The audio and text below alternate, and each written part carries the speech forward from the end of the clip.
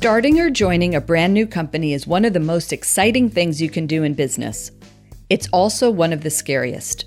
If you're a founder or an early hire at a startup, you've already made some risky decisions with your career and your finances. But if things work out, then a lot of money could be on the horizon, and making wise financial decisions will be more important than ever. My name is Joyce Franklin. I'm a CPA and certified financial planner, and for more than 25 years, I've been helping people like you prepare for the future. On my new podcast, Startup Wealth, I talk to people like NextBite President Paul Allen, Shopify CTO Alan Leinwand, and former Tesla attorney Mark Cameron White. When you tune into the show, you'll hear fascinating stories and actionable advice about the best ways to protect and grow your assets.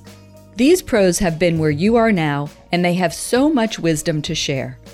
Along the way, I'll also tell you what I've learned from helping clients who were once in your shoes. So I hope you'll join us. Follow or subscribe to Startup Wealth on Apple Podcasts, Spotify, or Google Podcasts.